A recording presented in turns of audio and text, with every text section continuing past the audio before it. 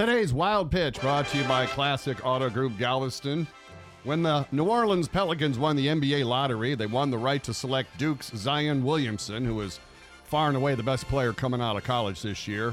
Not surprisingly, when they found out they won, the Pelicans staff went absolutely nuts. Grizzlies.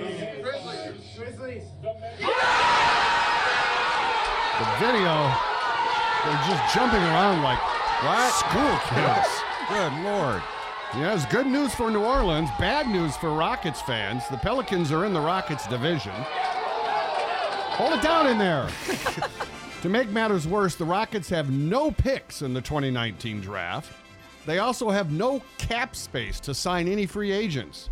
So unless they can pull off some kind of trade, the team that fell short this year is the team that will fall short again next year. That's today's Wild Pitch.